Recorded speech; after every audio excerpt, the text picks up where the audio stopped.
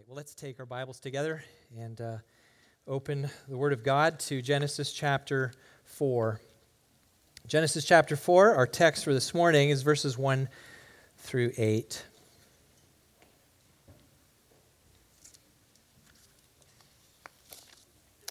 In the Church Bible, page 3.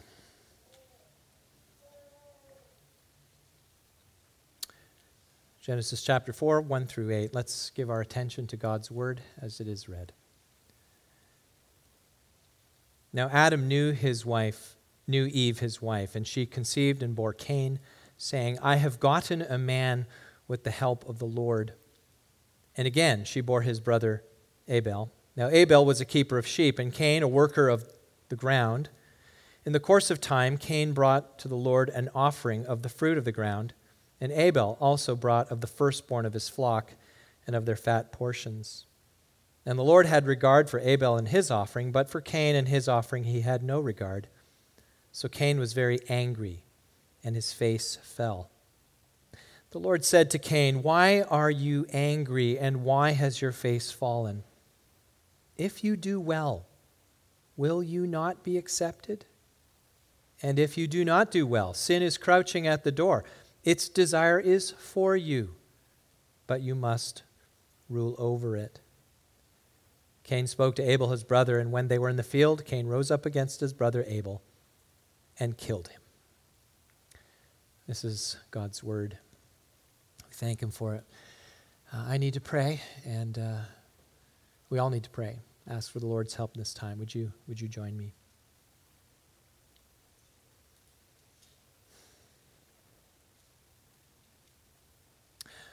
Father, we pray that you would open our eyes to see wonderful things in your law.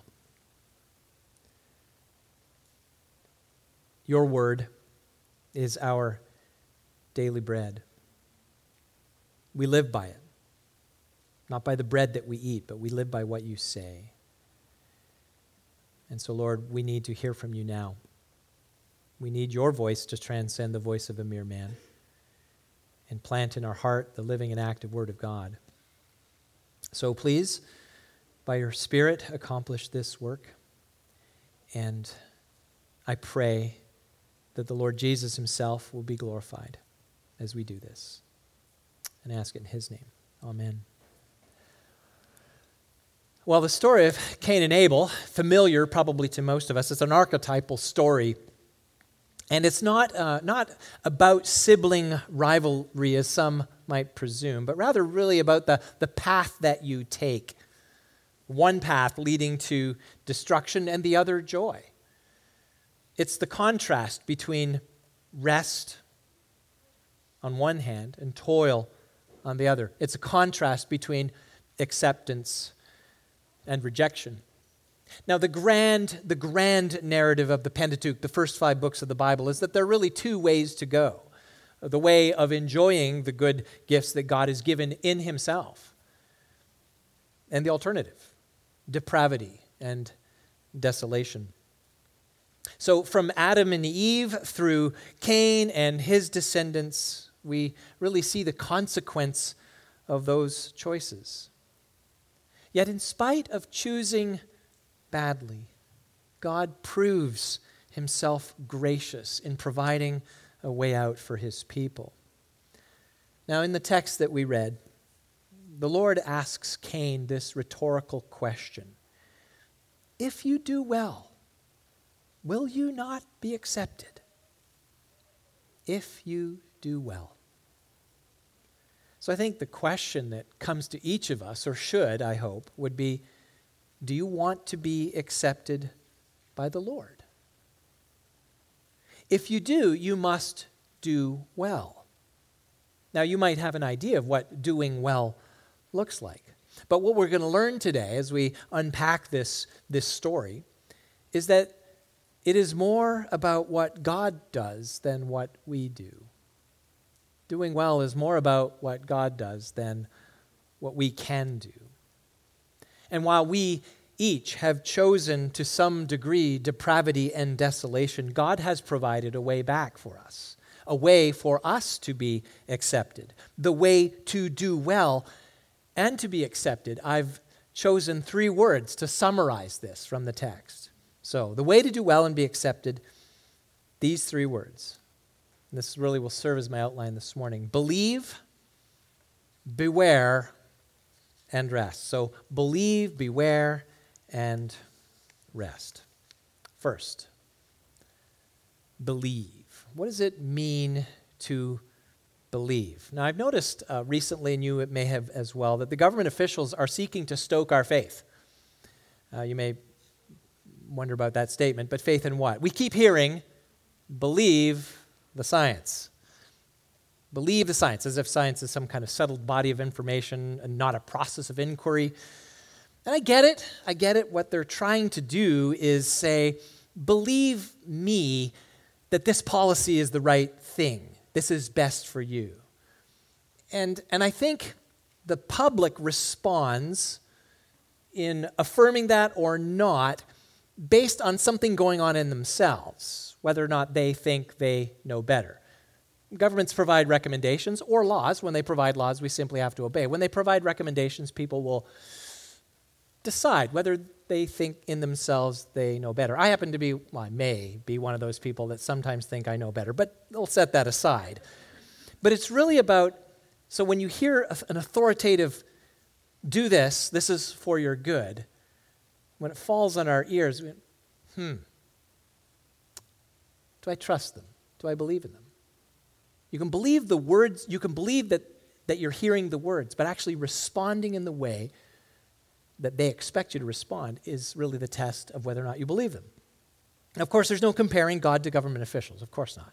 God is perfectly faithful, unlike the government. He has the power to know and do anything. Now, if we look at our text here, the question is this. I think this one stands out to me. Did Cain believe God? Did he believe God? Now, he interacted with God, right? He brought an offering to the Lord, but it wasn't accepted like Abel's, was it? So why is that? Something in either in Cain's offering or the way that he brought it proved that he thought he knew better than God. Yes, he interacted with God, but he didn't truly trust him. Now, before we look at Cain and Abel and unpack some of the differences between them, I want us to look just closely at verse 1 and give it some attention to Eve. This is how we're introduced to these 2 brothers. In the previous chapter, however, as we look back a little bit, we saw how the rebellion of both Adam and Eve brought this curse on creation. They thought they knew better. They thought they knew better than the Lord. And while the Lord forbade them to take of that fruit of the tree of the knowledge of good and evil, they took it. They thought, well, I know what the Lord said, but we think better. And as a result, the Lord humbled them. And he, by putting the curse on creation, he reminded them that they truly did depend on God, because God indeed does know better. He does. Now, the tragedy, of course, in this is once their eyes were opened with that knowledge of good and evil, that it opened their minds to more and more options, things that they would have never considered before, more and more options to act independently of the Lord. And so an example of this sense of independence, it's revealed in verse 1 of chapter 4. Now, this is something I didn't see until I studied it more deeply. I'm going to read it again with me. Now, Adam knew Eve, his wife. That's euphemism. We get what it means. And she conceived and bore Cain, saying, I have gotten a man with the help of the Lord. Now you might be asking, what's wrong with this? Well, Hebrew scholars, and people much smarter than me, they detect more than a hint of pride in this declaration.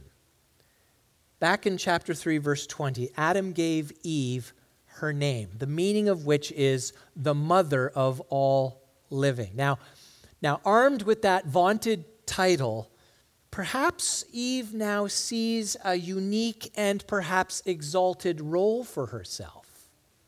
So, we get back to verse 1, she says, I have gotten a man.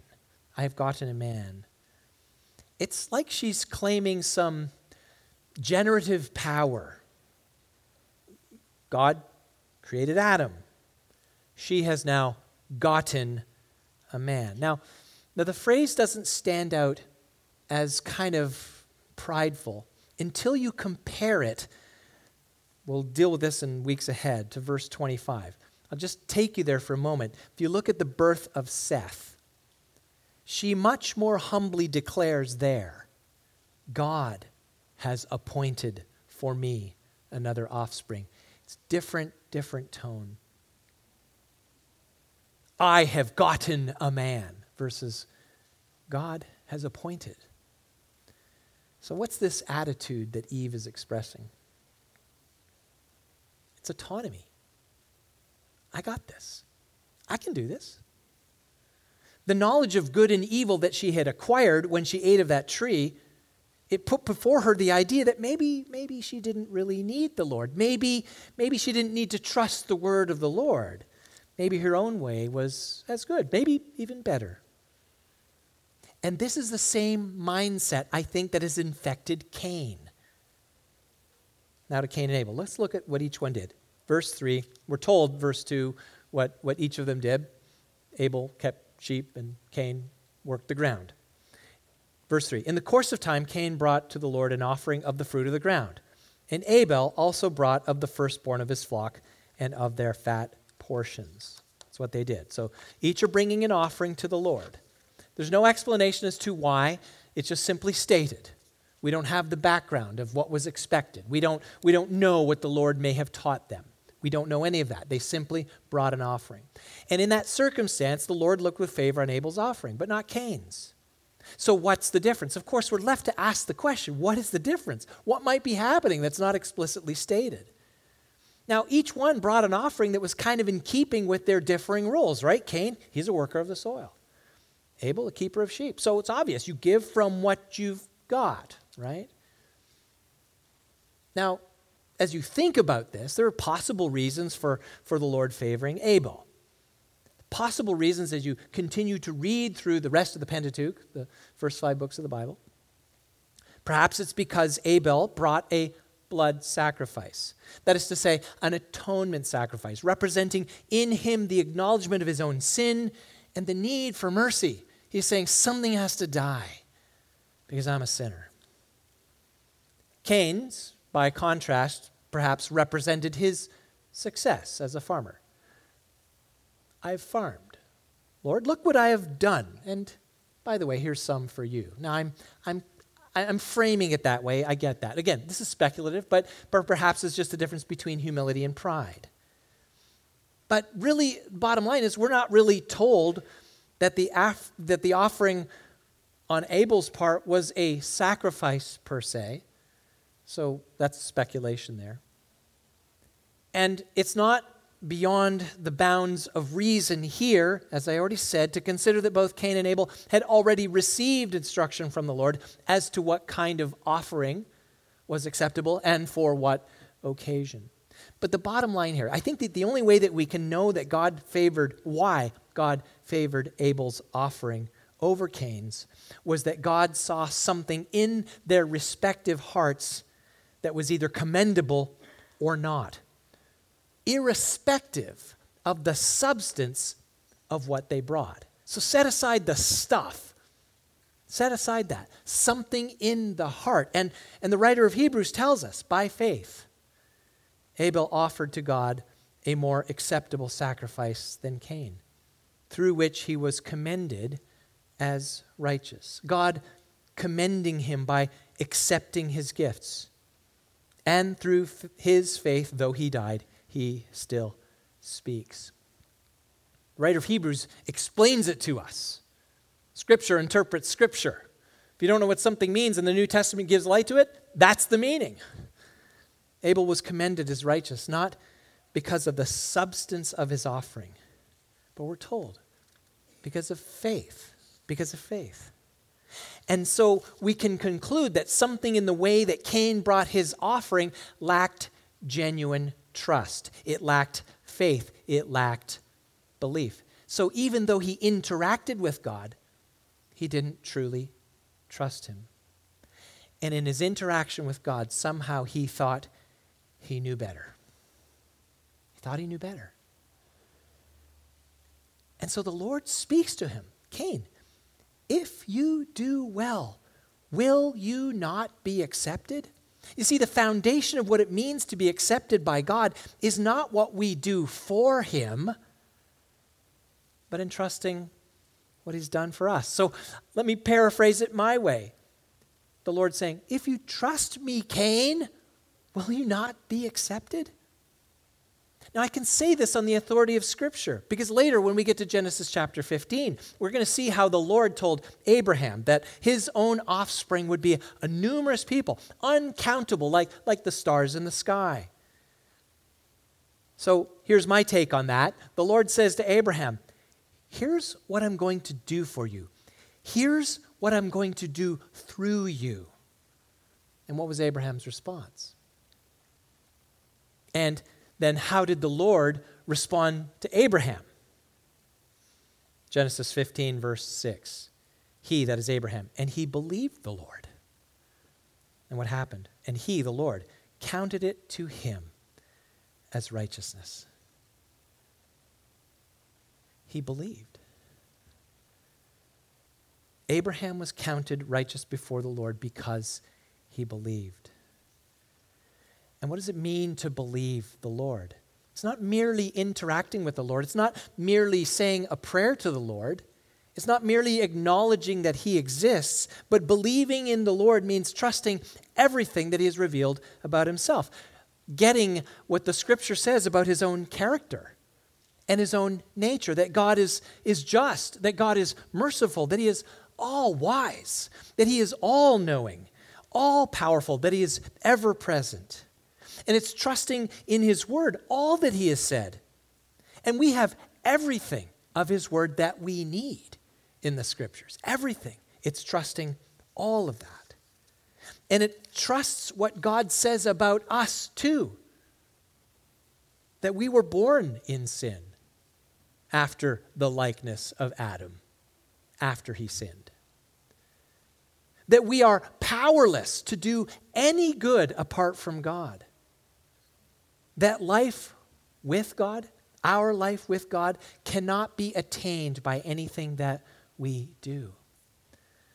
So let me ask you this morning, do you believe? To be accepted, you must believe. Do you believe? Are you truly trusting God? Now, maybe where you're sitting this morning, you feel like you need or perhaps want to do something for God, that you want to bring a sacrifice. Well, let me tell you, this is what God wants you to give to him. Listen, Psalm 51:17. The sacrifices of God are a broken spirit, a broken and contrite heart, O God, you will not despise. That's what God wants from you. He knows you're broken. He knows you have failed. And when we come to God, we must agree with him. Yes, we have failed. And we must come to him with the sacrifice of a broken heart. Now, the only acceptable sacrifice from us to God, the reason that a humble heart is all that he'll receive, a repentant heart, is because the only sacrifice that could, in fact, atone for our sin was already accomplished when Jesus went to the cross. So now, what do we do in light of that? We believe him. Trust that God's Son, the Holy, the Eternal One, trust that he bore your sin in his body and ultimately paid that full price for everything that you and I have ever done or ever will do. Trust him. Believe him. If you are to do well and be accepted by God, you must believe. Second, we need to beware. Beware. And we all take for granted road signs. It's an obvious, I was looking up something. I think this was in England, but there are 20, for every 20 drivers, there is one road sign. If you think about that, the number of road signs that tell you to do something. I don't know if the stat is right, but we take them for granted. They're everywhere. And they're there on the road to alter our driving so that we don't endanger ourselves or others, right? So you see the sign on the pixel board overhead, click it or ticket. They want us to put our seatbelts on. Slippery when wet. Bridge may be icy. You've seen these. We're told to slow down for an upcoming curve in the road or to stop at an intersection. These are very helpful signs. I'm grateful for stop signs, right? These signs are telling us that there is a potential danger. We need to beware. And a wise person, a wise driver, will heed the sign and take the warning seriously. Standard stuff. Got to learn that when you're learning to drive. Now, there's a danger for us. There's a danger for people of not being accepted by God. If we want to do right and be accepted, we must beware. But beware of what? What's the danger ahead sign for us from this text? Now, as we look at this, we see that Cain's response to the Lord's disapproval of his offering, what happened was it exposed this danger lurking in his heart. And it was revealed on his face. The Lord says, well, verses 5 and 6, Cain was very angry and his face fell. Now, you know what falling face looks like, right? I mean, parents, you see it in their children. I see it in my grandson. You tell Avery something and his lip goes, I don't know where kids learn to put their lip out like that. It just extends so far. His face falls. But Cain was angry, so maybe he had a scowl on his face. I don't know. But what happened is that the Lord said to Cain, why are you angry? Why has your face fallen? Now, Cain's not trying to hide anything here. He didn't try to hide what he was feeling. He was angry at the Lord. He was angry at the situation. At this point, it seems to me like he's decided in his heart that God is not being just. You are not being fair. What's wrong with my offering? Cain had the expectation that the Lord owed him approval. The Lord didn't act the way that Cain expected. Cain thought he knew better. So he's showing his rebellion here, isn't he? Now, at that moment, each of us can look at the situation as the story unfolds and think, okay, Cain, here's what you need to do. If we didn't know where the story was going, right? Okay, just stop. Just repent of your sin right now. Just humble yourself. You've got the warning. Well, here's where the Lord shows his grace to Cain. See, he gives him a way out. He warns him of the danger. Verse 7, we've already talked about this. If you do well, will you not be accepted? Think about this, Cain. If you do well, will you not be accepted? You see, he says it to him, which means the possibility exists, right? Cain has not passed to the point of no return. His sinful attitude here in this setting does not have to lead to more destruction.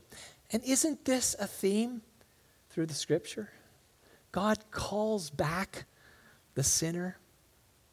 He forgives the adulterous wife. Hosea takes Gomer back. He calls his wandering people back to himself. Roxanne, you don't have to put on the red light. Those days are over. You don't have to sell your body to the night. That's a theme in Scripture. You don't have to go down that road. And the Lord presents Cain with this destructive alternative. If you do not do well, sin is crouching at the door. Its desire is for you. Now, it's notable, I think, that the word sin, first time it shows up in the Scripture. And the word is essentially missing the mark, just going the wrong way. That's where you're supposed to go. You go there, sin. And he says about sin, it's almost personified. Its desire is for you. For you in the sense it wants to own you. Now, some translations, and I think even the footnote indicates it's contrary to you. Contrary. It's like Eve's, after the curse on creation, Eve's desire will be for her husband, but meaning in the sense that she wants to own him. She wants to control him. Same thing with sin. So sin, here is sin, this personified thing crouching at the door like this ravenous animal. It's hiding and it's waiting for an opportune time to pounce and devour. The Lord is telling Cain, watch out, beware. Don't be owned or controlled by sin. It's a terrifying and destructive thing. So I think the application for us is clear, is it not? We must likewise beware of sin. It's been introduced into the minds of Adam and Eve after they took of the fruit. Eve acts in a kind of a self-aggrandizing way. I got a man. Look what I've done. I don't need the Lord. I've got my own way. Cain, I'll bring any offering I want and however I want. The Lord says, no, this is danger. So the application is clear, is it not? We have to beware of sin. And we have to beware of our own weakness. We are born in the line of Adam and Cain. We are sin corrupted. And having been exposed to that, it's a weakness. It wars against us. And as believers, it wars against the Holy Spirit who indwells us. And ultimately, sin is enslaving. The Apostle Paul writes in Romans 7, so I find it to be a law, a principle, that when I want to do right, evil lies close at hand. It's just sitting there. So he's got the mind, right? I delight in the law of God in my inner being, but I see in my members, in my body, another law waging war against the law of my mind and making me captive to the law of sin that dwells in my members. Be aware of your own weakness. And we also have to be aware of where temptations to sin come from. Maybe you've heard it summarized this way. Temptations from the world, the flesh, and the devil. Where does that come from? The Apostle Paul reminds the Ephesians how they used to live, the ways that they were captured and owned by sin. He says, you once walked following the course of this world, following the prince of the power of the air. The spirit is that is now at work in the sons of disobedience, that is the devil, among whom we all lived in the passions of our flesh. There's the flesh. Carrying out the desires of the body and the mind. The world, the flesh, the devil, those temptations, beware. It's all around. And I think we can all think of times in our lives when sin has pounced on us and we've allowed it to take control. Well, it happens in great and small ways. Think of that time, that careless word. It became an all-out argument because you didn't own your sin. Oh, the times I've done that. Maybe there's a season in your life, an extended rebellion. You started by making excuses. Then at some point, you just simply decided to embrace it. Now, rather than turn away from it, when God confronted Cain, he just simply decided to cherish his sin. And things went from bad to worse. His rage against God for pointing out the very danger turned into this jealousy against his brother, and he rose up and killed him. Now, Cain, we have to look at him. He's this archetype for all who would blaspheme God, all who are ultimately destroyed by their own passions because they behave like animals driven by instinct rather than reason. Jude writes, woe to them, for they walked in the way of Cain and abandoned themselves for the sake of gain. And he cites a gain to Balaam's error and perished in Korah's rebellion. That's a reference to Numbers. Balaam took money to curse the Israelites, took money so that Israelites could be cursed. And ultimately, being unsuccessful in that, he found a way to lead the Israelites astray through sexually immoral practices. That's Numbers 24 and 31. So brothers and sisters in Christ, how are we to regard sin? Now, Cain ignored the warning, but we should not. See, the insidious nature of sin is that it lures us. It lies to us. It tells us it's not a big deal. And before long, if we give into it, we find ourselves accommodating it, even cherishing it, like a familiar member of the family.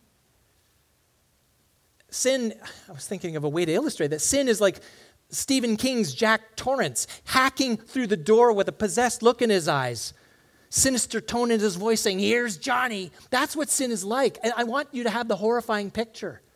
It's like that stray dog. Oh, it looks so cute, but you bring it home and it's rabid and it attacks you.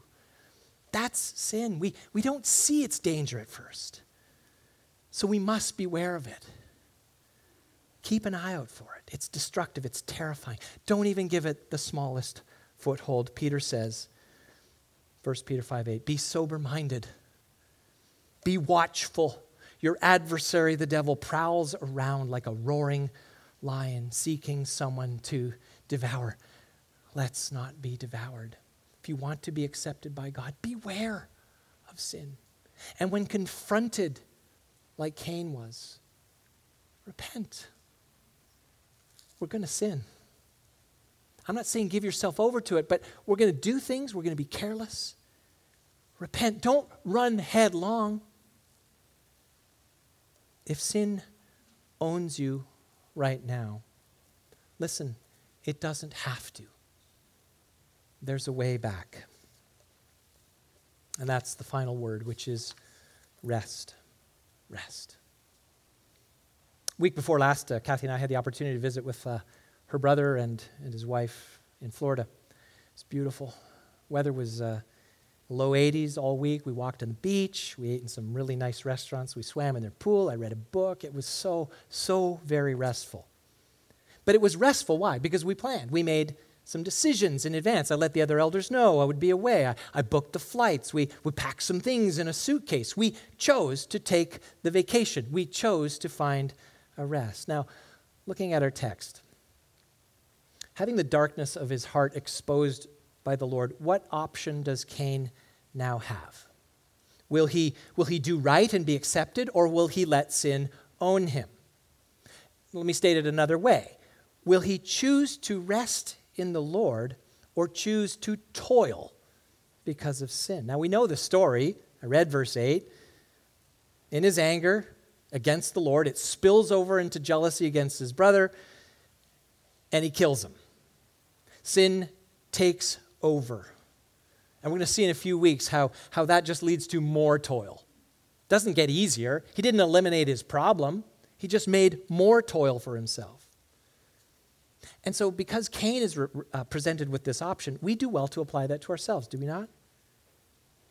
You know, that same option was presented to the Israelites who heard this story, just as they were about to cross into Jordan, cross the Jordan into the land of Canaan. Verse 15 of Deuteronomy 30.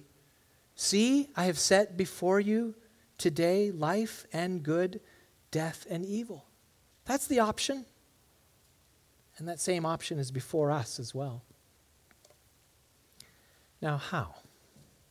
Now, the Lord here tells Cain, sin is crouching at the door. You must rule over it. He's saying that sin is ready to pounce, but it does not have to rule you. You must rule over it. You have to decide against it. And so here is where some care is needed with the scriptures. So is the answer simply try harder?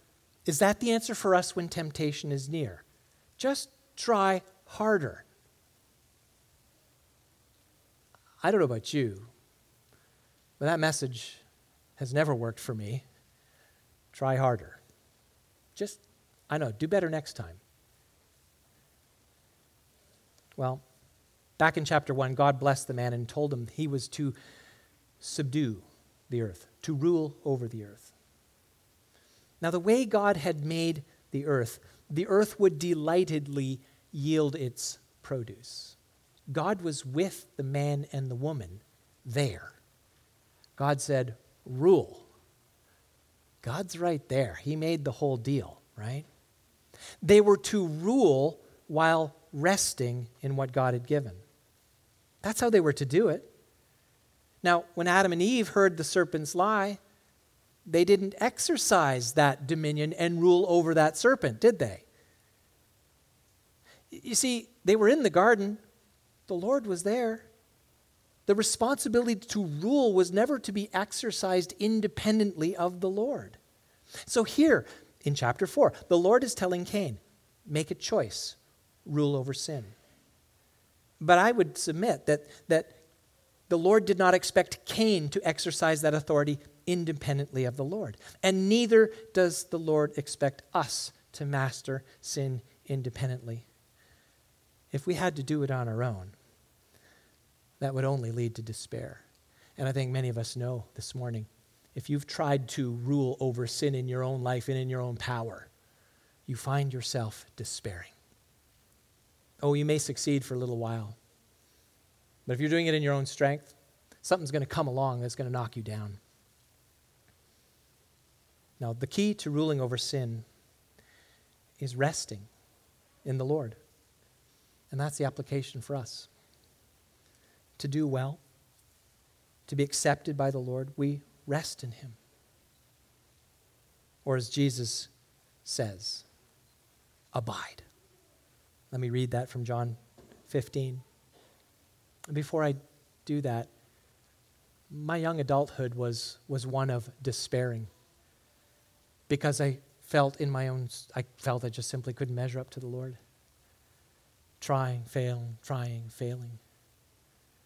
And when the reality of what I'm going to read to you hit me, it was like a weight was taken off my shoulders. Jesus says this in John 15, 4 and 5. Abide in me, and I in you. As the branch cannot bear fruit by itself unless it abides in the vine, neither can you unless you abide in me. I am the vine. You are the branches. Whoever abides in me and I in him, he it is that bears much fruit. For apart from me, you can do nothing. Nothing apart from Christ. Bearing fruit is doing well. Doing well is being accepted. Being accepted is being at rest with the Lord. Being at rest with the Lord is a state of abiding in Christ. It is submitting to God. And when you live there, the serpent can't win. He will tuck tail and slither away. He is all tail. James says this, submit yourselves therefore to God. Just park there. Submit yourselves therefore to God. Rest in Him. Resist the devil, and he will flee from you. Adam and Eve were banished from the garden in Eden because of their sin. They thought they could be independent of the Lord. Cain followed in his parents' footsteps and turned away from the very rest he was offered. And you and I, we are born into this world toiling. But Jesus comes to us and bids us come to Eden. Matthew 11, he says, come to me, all who labor and are heavy laden, and I will give you rest. Take my yoke upon you and learn from me, for I am gentle and lowly in heart, and you will find rest for your souls. For my yoke is easy, and my burden is light. The world makes much of independence. Being your own man. I'm sure some of us, maybe older people here, are familiar with Sinatra's song. Seems like an anthem for his life. But it's such a lie. But listen to this. For what is man? What has he got? If not himself, then he has not. To say the things he truly feels, and not the words of one who kneels. The record shows I took the blows and did it my way. Now that sounds like, oh, it's a triumph. But my way is the way to toil. My way is the way to death. And I don't know where Frank Sinatra is today, but if you truly believe this, it's not going well for him. No, the way for us to be accepted is what God offers us. And there is hope for all of us in Christ. It means that you have the assurance of rescue from your toil. And the means to the rescue from that toil is same as what leads you to live continually in God's rest, in Eden. So as we think about this, as we apply this, as we trust the Spirit to plant this on our hearts, I want you to think of these three words in reverse order through the lens of Ephesians chapter 6. In reverse order, rest, beware, believe. Ephesians chapter 6. We must rest. Be strong in the Lord and in the strength of His might. We must beware. Put on the whole armor of God that you may be able to stand against the schemes of the devil. For we do not wrestle against flesh and blood, but against the rulers, against the authorities, against the cosmic powers over this present darkness, against the spiritual forces of evil in the heavenly places. Beware. And we must believe. Verse 16 of Ephesians 6, in all circumstances, take up the shield of faith. Believe. Believe, beware, and rest. Don't be like Cain. If you do well, will you not be accepted? If you believe, you are aware, and you rest in the Lord, you are accepted. Let's pray. We thank you, Father, for the gift of your word to us. And we pray that we would take this instruction, in particular, to not doubt your word, to not think that we have a better way. And Lord, to have our eyes and ears tuned to the things that could trip us up, to beware. And Father, finally, just simply rest in what you have already accomplished for us, inasmuch as we abide in Christ, who was crucified in our behalf, whose death on the cross took away the power of sin over us. Father, teach us increasingly, moment by moment, to rest in him. As we await his glorious appearing at the end of time. And all glory belongs to the Lord Jesus Christ, in whose name we pray.